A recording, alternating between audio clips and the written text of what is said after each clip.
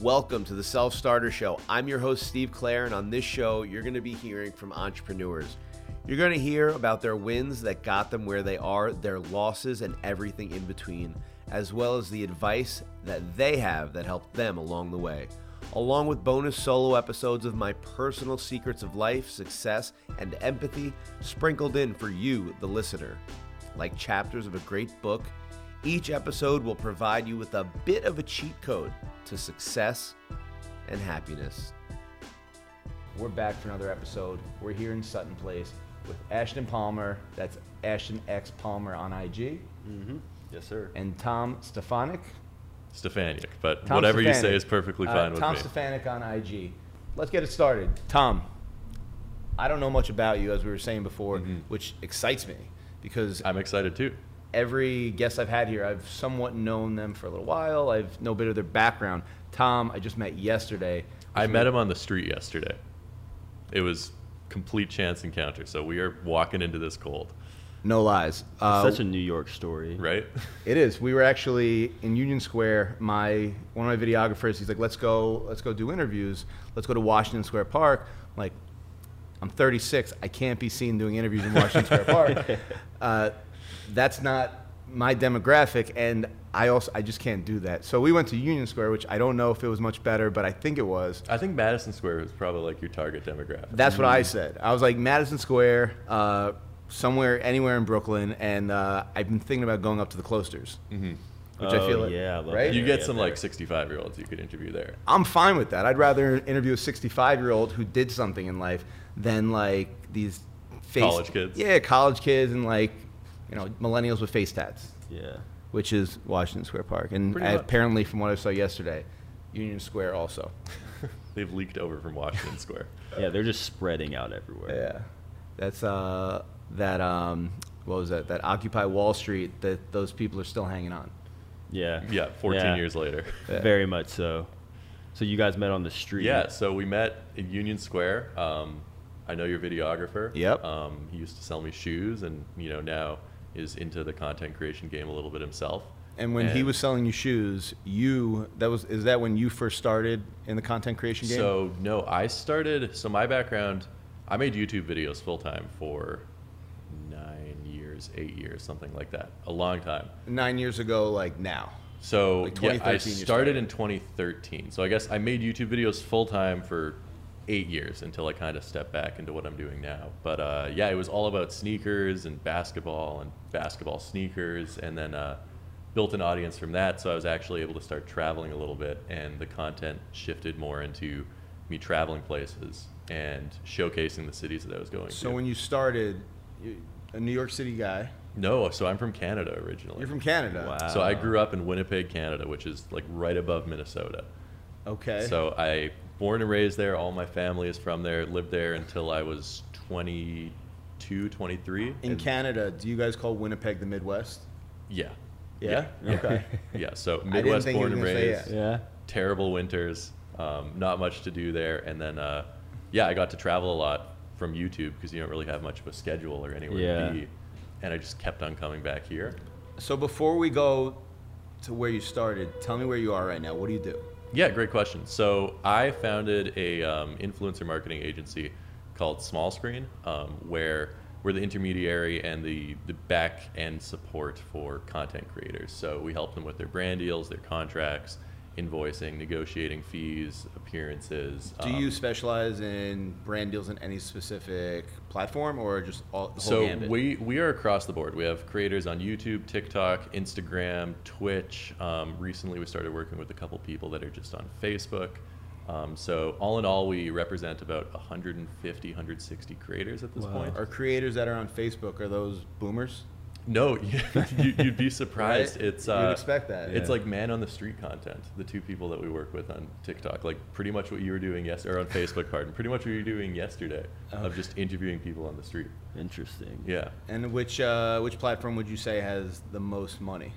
Not like which company has the most money, but which has the opportunity to make the most money. So like 6-9 months ago, it was unquestionably YouTube.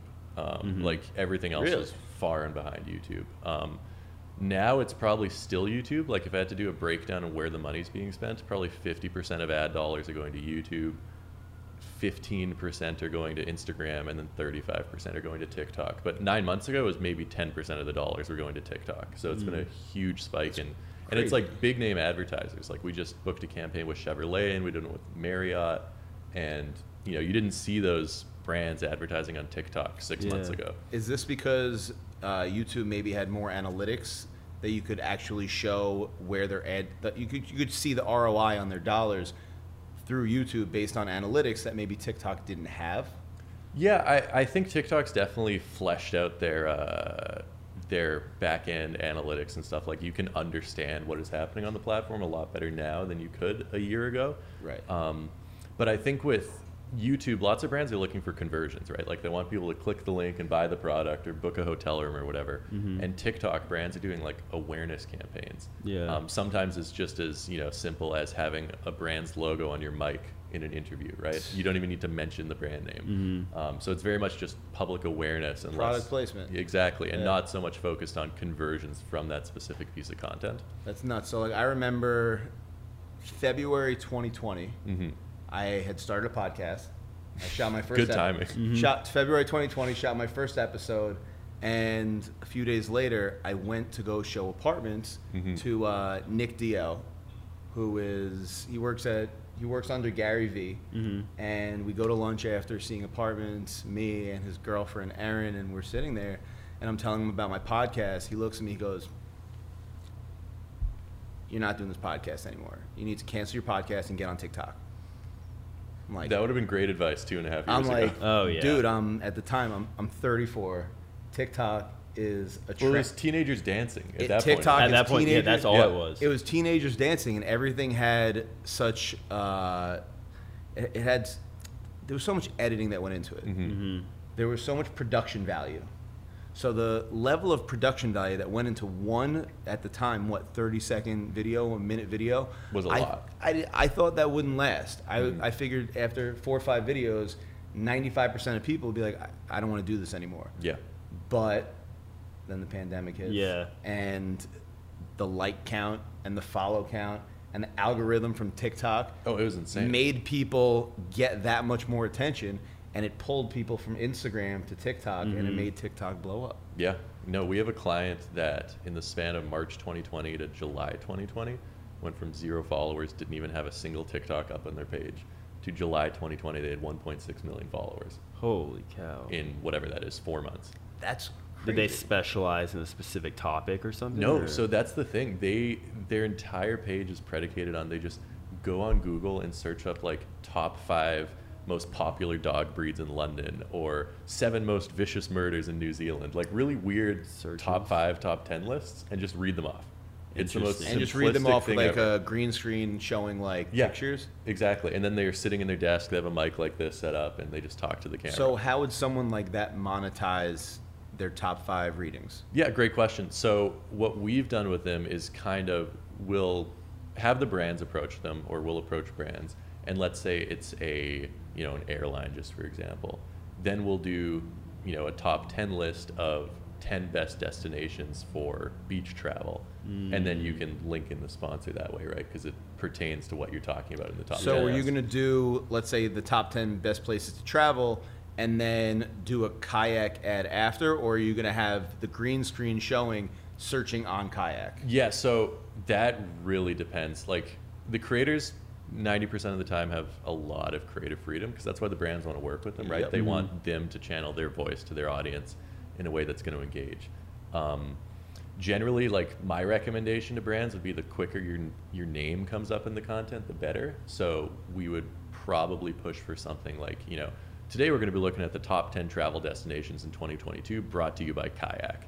And then at the end of the content, probably have a more in-depth, like, hey, go on So- Kayak and get $50 off your flight with this code. So it comes off as an ad. Like on Instagram, if you post an ad, you have to do a hashtag ad. Yes. Is it the same thing with TikTok, where you have to fill people in that you're being paid? Yeah, for so an ad? that's the interesting thing. I don't know where this started, that you need to do the hashtag ad. you just need to publicly disclose that it's a sponsored content. So Yeah. even if you just say sponsored by or brought to you by, you're good. You don't need to do the hashtag ad. I didn't know that like that was the law or something until the whole Fire Festival thing happened, and all the who was it like Kendall Jenner got sued because she was posting about Fire Festival as an ad and didn't put But ad. wasn't putting that so she was- it made it look like Kendall Jenner was going to Fire Festival along with a slew of other people who did that. Yeah, and the thing is, like, I mean, 99% of people are not on the scope of the FTC to actually get got for this stuff. Yeah. You know, if you're doing a $5,000, $10,000 sponsorship, no one is ever going to find out whether it was sponsored or not. But yeah, if you're Kylie Jenner, you should probably follow the law on that. Yeah, That's interesting. amazing. So do you primarily focus on that now and not create content at all? I or am, do you I still am like a retired, washed-up YouTuber now. Yeah. So I did it for so long, and like I loved doing it. It was great. Like I dropped out of college 2.5 weeks after I started college because I hated it. And my dad was a lawyer, so that wasn't a pleasant conversation. were you with him. YouTubing at that time? Yeah. So I started in 11th grade. Okay. It was really just for fun, and like back then YouTube was like there's some people that had a full-time income off of it, but like it wasn't a viable career path, right? Yeah. Like I knew, well, maybe I can make a few $100 a month if I get an audience off of it.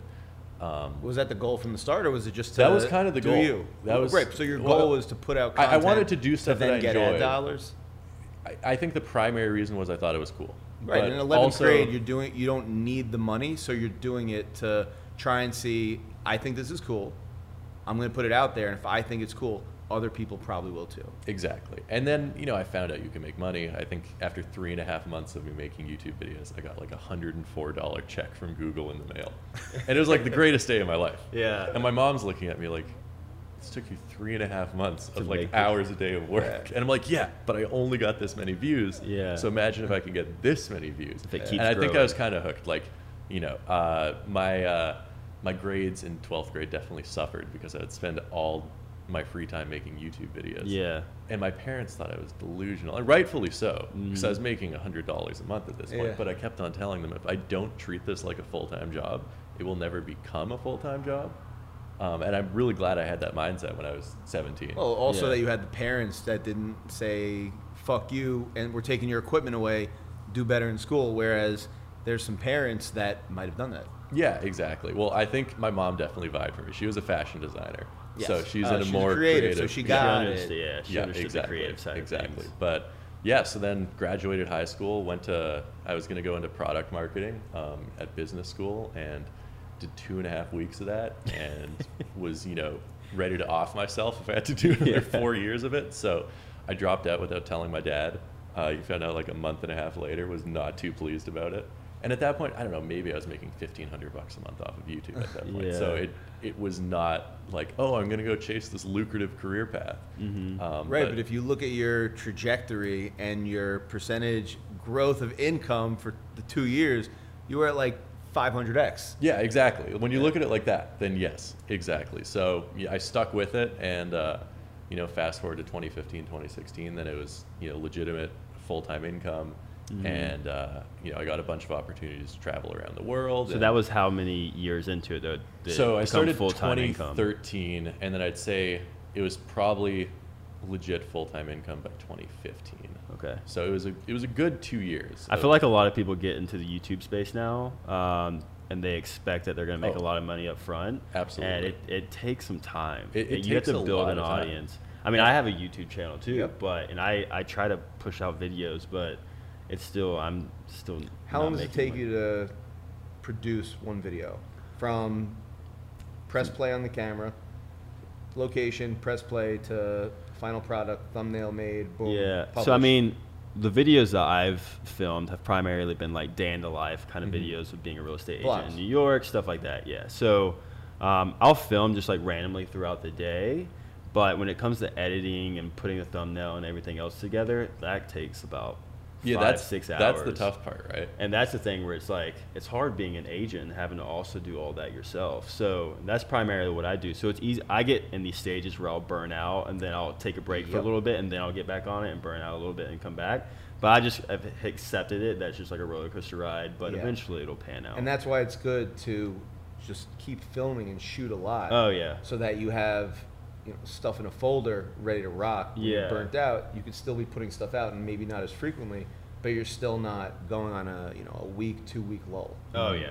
I think someone that does that really good, I'm sure you've seen his videos, is Cash Jordan. Oh yeah, he does Because really good job his at it. videos are so simple. Yeah. And I guarantee you they take him like an hour to film. But And they it get like looks 70, 80,000 views on and them. it like, looks like you've gone through his entire day with them. yeah. But, being behind the scenes and kind of understanding how they're filmed, it probably takes him an hour and a half, 2 hours to film. Max. Yeah, and I'm sure he's definitely cut it down to a specific way he edits, yeah. though, where it's Yeah. quick. But Right. Well, he's been doing it for as long. Yeah, that he's again, it got takes the recipe time. that works for Cash. yeah, it takes time to build and do what's best for you the way you work. So, So how many subscribers are you up to now? I mean, I'm nothing. I 600, 1,200. I think I'm at 730 something. 730. Okay, you've done the hardest part. Getting from 0 to like 500, 700. Yeah. That is. I know. See, I'm waiting. I'm like, I want to get to 1,000, and then I can start making some money. But it's hard when you have that in mind that I can make money eventually from it, because you want to just keep going until you get there. But What would Kanye do? he would just do it. Exactly. He wouldn't worry about getting to 1,000, right? He'd just do Kanye it. would just do it. Yeah. He wouldn't worry about getting burnt out, because he knows that getting burnt. He would film himself burnt out. Yeah. And that's a video right there. Mm-hmm. Ashton's burnt. Yeah. And you could even have like a thumbnail of you with a terrible sunburn. That's clickbait right there. Yeah. It's just about creating then content and it's- taking up as much real estate online as possible. At the end of the day, I feel like. Well, and it's like, if you've ever had a better example of the snowball effect, I don't know if there is one than social media. Like the first 5, 10, 15 subscribers, it's fucking impossible Mm-hmm. to get those. Yeah. Because you have who's supposed to recommend the videos? No one's watching them, right? How's the Yeah. algorithm supposed to know that people like the content if no one's watching it? Mm-hmm. And you get to that point of, you get a few hundred people watching, and then it starts to really snowball. My financial advisor started making YouTube videos, and he's been at really? it for about 2 years. Do you manage it? Yeah, we work with him. So he's at the point where he's making a couple $1,000s a month off of it now, and it's nice little side money for Yeah. him. But he's been doing it for 2 years, and I think he gets like discouraged. He's like, but you had this huge channel getting all these views, and I have to remind him, like, dude, you are farther ahead than I was after 2 years. Yeah. Like by all metrics, money, views, subscribers, he's doing better than I was. Yeah, it's crazy. And what's cool about YouTube is, like, even when you don't have a whole lot of subscribers, like especially when you don't have a lot, each new subscriber you get, it's like, so exciting. It's so exciting because you're like, this person actually cares to watch my videos. Yeah, You it's get- incredible. You get an email saying like blah blah blah has subscribed. Well, I think I actually turned that off. Yeah, but yeah. They I do send every you an now and email then. every time, but it gets I will. ridiculous. I get on YouTube and I'll check every now and then, and you'll get like notifications for it. And like I prefer getting YouTube subscribers than I will like an Instagram follower. Right. Because like it's like, okay, these people are actually taking in my content and listening to what I have to say. When Instagram is just like so in and out. Yeah. Does YouTube have an algorithm, or not analytics, where you can see how much your subscriber, like your average subscriber, is watching? If you have 1,000 subscribers, you could see 10-minute video, the average watch time is. The metrics are incredible on it. Like you could see right where the dip off in retention is. So if you have a boring part of the video, it'll show you like, hey, you dropped your view retention by 25% here. You could see parts that people are rewatching. You can see, which people are subscribers that are watching this versus which people are new viewers. You can see what country they're in, what age they are. Like you can get a really robust understanding. Which a lot of the videos you can see, it's when people do place ads in their videos, that's when you'll see a lot of the drop off. Well, yeah. Yeah. So, Ashton's at about 730 subscribers, not followers. Right. We'll put you at subscribers. 731 after this. 730. Okay, perfect. Yeah. How do we get him exciting. over 1,000? Like what type of stuff other than personal outreach and sending his videos to people and asking them to subscribe? Which I always think of entrepreneurs in the past who I've coveted, and I always go to like Sarah Blakely. And I think if Sarah Blakely were to start a YouTube channel and she wanted 1,000 followers, she would go through her phone book and she would send a video to every single person in her contact list and say, hey, I'll Venmo you $1 if you subscribe to this right now. Once you subscribe, I'll send you $1. And she would send $1 to everybody. Now, I don't think you're going to do that, but but I think of like this guerrilla marketing tactic that she would do. Are some things that someone can do to up their subscribers? Yeah, I mean, I guess one thing that's important to think about too is what are you aiming for, right? Because I think engaged people watching, if you can get 1,000 people to really care about what you're doing, that's better than having 100,000 subscribers, right? Like you can have 1,000 people that will buy something from you or watch every single video you post. Like that's where the value is, right? Not from having vanity metrics. So I almost think like, and unfortunately, you know, if you tell all your friends you're starting a YouTube channel, most of them will be like, oh, that's cute. Like if you tell, oh, I started listing apartments, they're like, oh, that's cool. Until you all of a sudden sell a $5 million condo, then they want to pay attention to it, right? So your friends will care once you've already made it. You know, as unfortunate as that is, but I think the most important thing to do, and this sounds cliched and isn't, you know, some magic wand solution, is just to make content that you genuinely care about. Enjoy making. And you will find people that also genuinely enjoy watching it, right? And it's not going to happen overnight. I think, you know, you see some overnight success stories, and that makes it, you know, seem discouraging of like, oh, this guy put up 3 videos, and now he has 200,000 subscribers. Yeah. Here I am. But, you know, like, cliched example, Mr. Beast had, like, no subscribers after 7 years of doing YouTube, right? Until he found his thing that clicked with both him and his audience. Yeah. Right?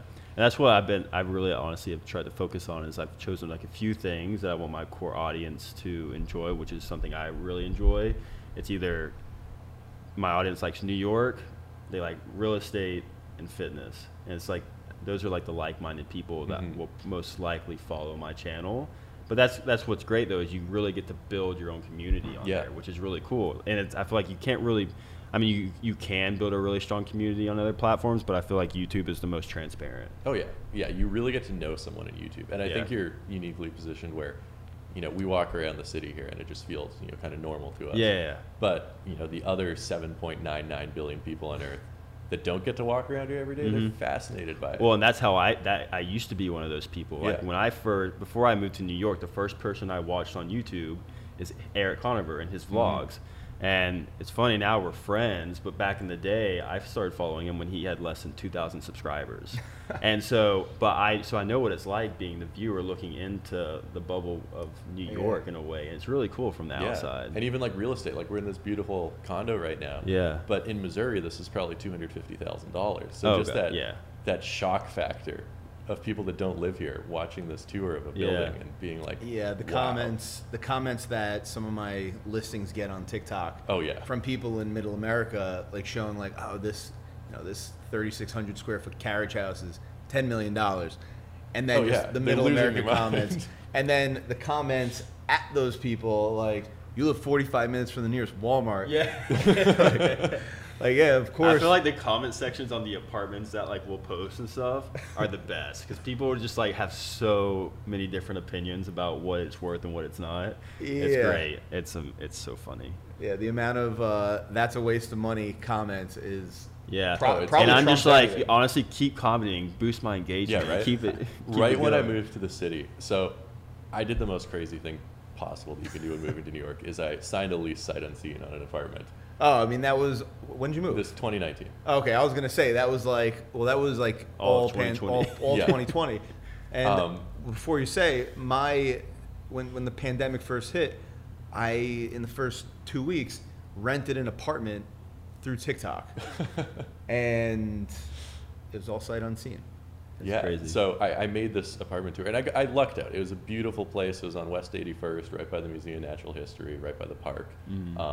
And it was this pretty big studio apartment, and I was paying $1,550 a month. You got a FaceTime tour though, right? No, I just got the pictures. That's it. Oh, that's sketchy. Like 3 pictures, like 1 picture, a bathroom, a kitchen, or was it on Craigslist? It was good pictures. It was on Street Easy. So that's a little better. Yeah, but I lucked out. I got this beautiful place, so I made a YouTube tour of it, and I'm paying $1,550 for like, you know, beautiful location. Yeah. And these people are like, you could have a 5-bedroom house in Arkansas. I'm like, yeah, but I'd also be in Arkansas. So not a block from Central Park. Yeah, exactly. That's funny. I love that. Wait, so that's where you started. You moved to New York in 2019. You had to have had like a rock bottom moment, somewhere where you were about to quit. Kind of, yeah. Like when did you have your burnout where you're like, fuck this, I'm done, I got to figure something else out? It's really interesting. My rock bottom burnout was also probably the best point in my career because it Of forced me course. to make a transition. Yeah. Where like YouTube pays great. You can make a lot of money off of YouTube, and it's fun, and you have no real time commitments. You can do whatever you want. But I always had pretty high goals for myself, and YouTube's relatively scalable, but it's still just you, and you're relying just on your income and just on your manpower and personality and whatever to engage people. And you're doing this all on your own. You I'm don't doing have a this team. all on my own. So I always knew I wanted to do something more, right? Like I wasn't going to create generational wealth making vlogs. Unfortunately, I just wasn't that talented. So after doing it for 8 years, honestly, I just got tired and burnt out of need to go film another video. Need to go film another video. And you do that, like I have 1,500 videos probably that I've uploaded on my channel. Wow. And it just got so repetitive. And I think it started to come through in my videos. And so my audience wasn't enjoying it anymore. And you know, I wanted to make content that they enjoyed, but I didn't enjoy making the content. And it was probably 6 months of me being ridiculously stressed out about it. I'm like, what am I going to do? What am I going to do? And where were you living at this time? I was here already. So this was probably during the pandemic because everything was shut, and all of a sudden, you know, my running around the city with my friends New York vlogs weren't happening anymore. Yeah. So that made it even worse because I didn't know what to make content about. And and I kind of made this decision of, okay, it's now or never. I need to make this transition to what I know I want to do eventually, which is, you know, start a business that's more scalable and, you know, something that I can be a little bit more zoomed out on, because YouTube, you're so focused on what is today's video, where now I can think, okay, what are we going to do in Q4 of this year instead of what are we going to do Fucking today. love that. Yeah. So that was kind of the pivotal moment where it's like, I am not enjoying this anymore. And then decided to start small screen. And I was still making YouTube videos at the time. And I mean, starting a new business is, you know, less than easy. You need to convince people, hey, I know we have zero track record. My only clients are my friends. Right, but you did have somewhat of a track record Yes. from what you did on your own. Absolutely, absolutely. That helped bake in some legitimacy into our pitch is, hey, I did this myself for the last 8 years, and I was helping some of my friends, which were Right, but you know, pretty that's real. Like prominent look, like YouTubers. Steve Nash coaches the Brooklyn Nets. It's not like he didn't have a coaching job before that, but he was a a two-time MVP. No, that's a good comparison. Two-time MVP, a Canadian, Canadian and he had the experience. Yeah. So it was slow at the beginning. Like, you know, first 9 months, we didn't really get any momentum or traction. I think that's, you know, typical with most new businesses. So it took, you know, almost a year to really see the progress of signing clients and building relationships with brands and, you know, getting some real revenue coming in the door. But, you know, fast forward now, I guess a touch over 2 years, and, you know, we have a team of 13 awesome people that are working at Small Screen, and we have 150 clients, and 150 happy clients, hopefully, knock on wood, and it's going really well. Is it a revolving door in the sense? Do you have like 150 clients, then it goes down to 120, up to 160? No, so I'm really proud of our retention rate. Like, we really try and be more than just someone that emails them every couple of weeks with a brand deal. Like, we are there for their questions. I know firsthand. How do you manage 150 clients? So we have 6 talent managers that all deal with around 20, 25 creators a piece, and we try and separate those into content niches. So one guy just does men's fashion and streetwear, another person just does travel, another person is just doing women's lifestyle. So they can really understand the content niche, understand the brands that are advertising in that space, and then really get, you know, you have enough time to know 20 people. You can't know 150 people. Truth be told, I've never seen the content of some of our clients just because I don't have the time to do it. But Right, but you're the you call yourself the CEO or the founder? it sounds a little pretentious to say CEO, but I hate when founder. people say CEO when it's It's a you know, 13-person company. Exactly. And I mean, I see that all the time. Like I see, you know, people having their TikTok or their IG bio like CEO. It's like, Yeah, CEO of their one-person market. It's like you're an independent contractor who is a real estate broker with 6 people who work under you. You're not the CEO of your team. Yeah. You're I like founder though. Yeah. Founder's great. Founder and I like founder and owner. Yeah. And I think sometimes when you think of CEO, it's like, oh, they like the power. They just want to tell people what to do. Where it's like the founder, like, yeah, you founded it, but you still help out and you get dirty sometimes. Yeah, exactly. Everyone that I've hired knows way more than I do. So I've kind of like cut myself out of the job. Like I have nothing left to do. I just kind of sit around. I'm like, well, I could do that, but someone that I hired could do a better job of that. So I don't really know what to do anymore, which I guess is a good problem to have. It's a great problem. Yeah, because isn't that the goal, to hire people that can do the job better than you anyways? Yes, that's the goal. It doesn't always work out perfectly. Yeah. We're doing good so far. That's what's up. So 3 words of advice for someone trying to grow their YouTube channel. 3 For words Ashton. of advice. For Ashton. Okay, Ashton. And for me. Because this is going on YouTube. Consistency has got to be number 1. Mm-hmm. Define consistency. So it doesn't have to be, you don't need to upload every day, or you don't need to upload a lot of videos. But if you're going to decide, hey, every second Friday there's going to be a video, then there needs to be a video every second Friday. Like, people get into routines the same way they know that their favorite TV show is on Thursday night. Like, they want to watch your videos. And if all of a sudden the second Friday there is no video, then they're going to kind of forget about you and move on to the next one. So consistency is key. I'd say on top of that, lots of people try and game the algorithm. They're like, what can I do that will, put me in the algorithm or search recommendations? And you can do that, and it might help you a little bit, but at the end of the day, if people click on your content and it's not good, they're not going to come back. Yeah. So, I'd say also, if you make amazing content and it's not algorithm friendly, people are still going to find it and stick with it, right? So more than trying to game the algorithm, or how can I strategically title it, which is sort of important. Strategically title, does that go title plus thumbnail? Yeah, title plus thumbnail and tags and description and all of that. Just make sure the content is good first and foremost. Like, I think Casey Neistat's a great example. He has the most terrible thumbnails and titles ever. Yeah. But his content was so good that it didn't matter. You just click on it every single day, regardless of what the title was, right? Yeah. Who's that? Casey Neistat. You know The guy on the boosted board with the sunglasses. If you saw him, If I saw him, I'd probably be like, you oh, would definitely of course. recognize. He was like the OG New York vlogger. Got it. So I do actually have one other question. Do you feel like when it comes to YouTube videos though, that it should be like under 10 minutes, or is like going over 10? It depends. Like, we have clients that make 5-minute videos like, and they do amazing. We have clients that do half an hour videos and they do amazing. Like, we have this one girl. It's fascinating. She does tarot card readings. Every single video gets like 250,000 views. They're an hour long, and their watch retention is like 45 minutes plus. So people are sitting there watching this tarot card reading for 45 minutes. That's so interesting. So it really depends on what it just depends on what you're making. Yeah. But does someone like that grow their following by having, let's say, a celebrity, like she did a tarot card reading with Matthew McConaughey or something of that sort, so people were watching that, and now she is doing tarot card readings for people with clout, or did she get her own clout? No, she built it up herself, and like that can definitely be a catalyst for growth. Like, you can have one video of, you guys could have a $130 million penthouse tour next week, and that would bring in viewers. Right. But then if they watch next week's video and it sucks, then it didn't really do you any good, right? It got you views on one video. Yeah. So I think having those big flashy, whether it's celebrities or one crazy video, it brings in an audience, but then you still need to back it up with the content the next video too. Yeah. So trying to consistently having the same content that's valuable to your subscribers, because do you think that one video could have someone not come back at all? I mean, maybe if it's the second video they've watched. Well, not for nothing. When you post a new video and you publish a new video, they get an email, they get a push notification that a new video was posted.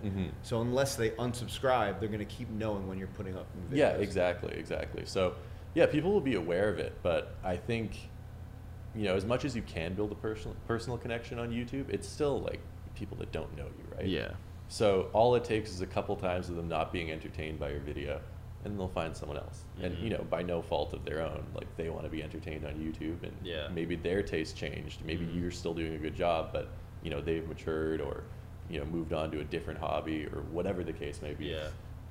So it's fickle. Like, you feel like you have this dedicated audience, but then you have a down month, or maybe you're in a bad mood, or you got some other stuff going on in your life, so your content suffers, and all of a sudden your loyal audience is slightly less loyal than they were before. Yeah. So what do you think? So like we were talking with Ashton, like getting burnt out. Do you think then putting out content, letting your audience know that you're burnt out, and like, hey, I'm burnt out, even if it's a quick clip, that's can engageable? If it's once, maybe I just made that that's word fine. up. But if it becomes a slippery slope of channels where It is apology video after sorry I've been Yeah. gone Oh, you video never wanna see after that. I'm back video. Just keep that to Yeah. yourself. Yes, exactly. If anything, like I feel like it's okay for your audience to miss you every now and then Yeah, too. 'Cause exactly. then when you do upload that video, especially if they were a good audience, then they're like, oh shit, Ashton just uploaded a video. It's As been a long little as it's while. a dope video. Oh yeah, of course. Yeah. Yeah. Not like, hey, I've taken a 2, 3, 4 week lull, and now I'm putting out this half-ass video. Oh yeah. It needs Yeah, to be they fire. wanna see that, Yeah, exactly. Yeah, if you're gonna take a break and then you come back, they need to be excited that you're back. They can't be, this is okay. Yeah. That's when you lose them. Yeah. All right, so content-wise, what's hot right now? Man on the street stuff. We probably our most lucrative sponsorships are coming in for our TikTok clients that are interviewing people in Washington Square Park. So maybe piece of advice to you to go back to Washington Square Park. Wait, is it go to Washington Square Park or just go to a park? Well, we're in New York City. I understand Washington. You get the characters at Washington Oh, Square Park. yeah, you do. They're all like blowing down and then ready to answer questions at any time. Yeah. Yeah? You get like respectable tax-paying citizens in Madison Square Park. Yeah. I don't know if you get that at Washington Square Park. Right, but I feel like for my audience, I want. Well, who is your audience? That's the question. That's a good question. I guess it's more so who would I want. I guess my audience is going to define itself. Mm-hmm.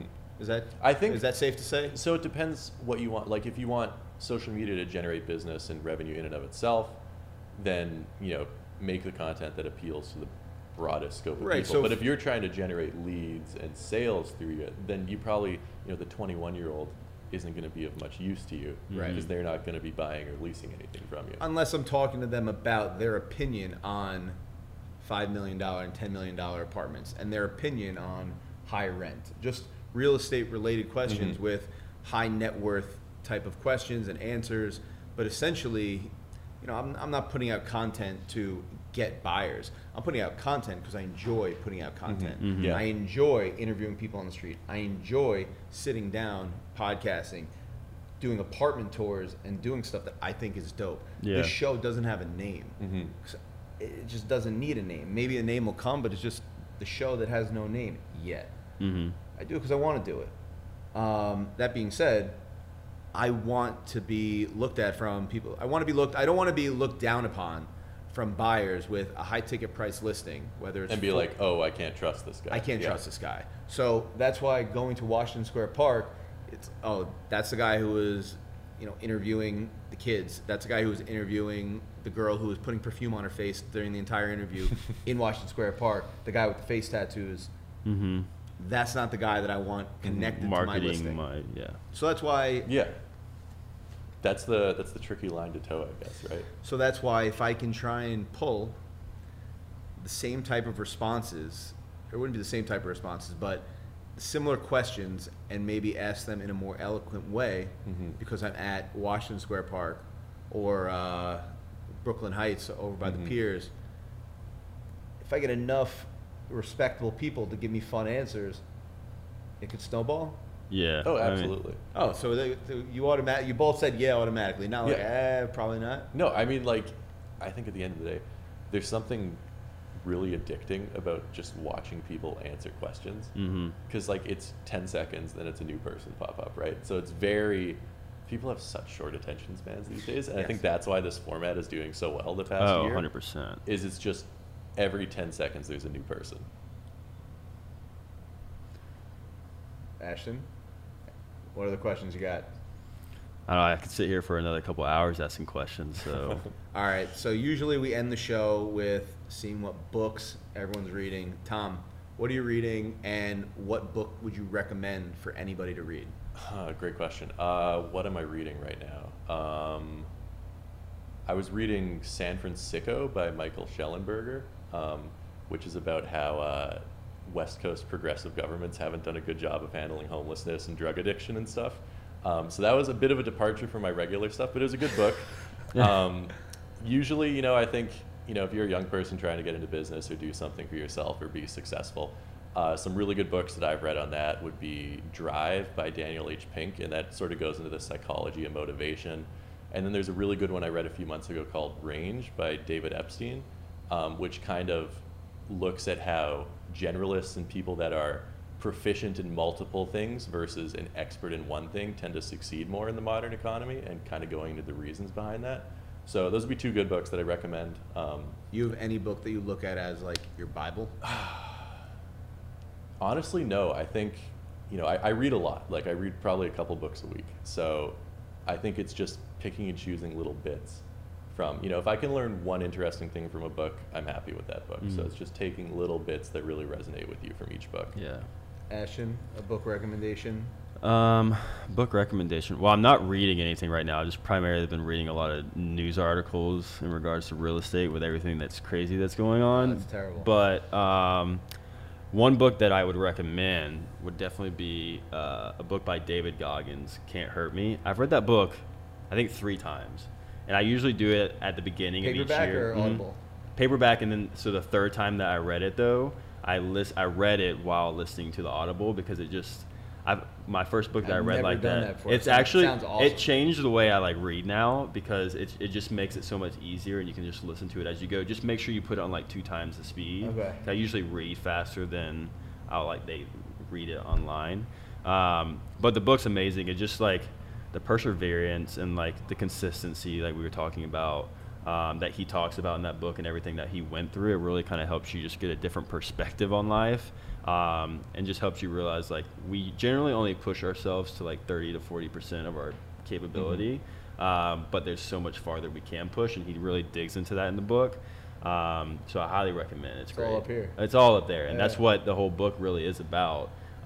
It's about winning the mind games and that play on and on in your head when you feel like you can't go anymore. So it's a very good book, and I read it at the beginning of each year because I feel like it sets the tone for like the year and be like, all right, it's time to get into things. So You're the second person this week. Today's Wednesday. You're the second person this week that has recommended that book.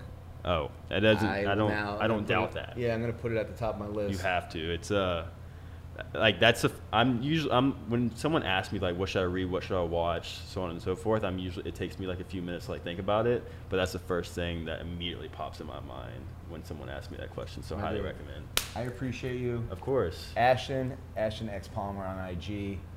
My dude Tom. for having me. Tell him where to find you. Tom Stefaniuk on Instagram, or if you want to check us out at smallscreenmarketing.com as well. Smallscreenmarketing.com. Check them out. I'm TMB, and we're here at 418 East 59th Street, 9B. Going on the market this week, went on the market this week. Later.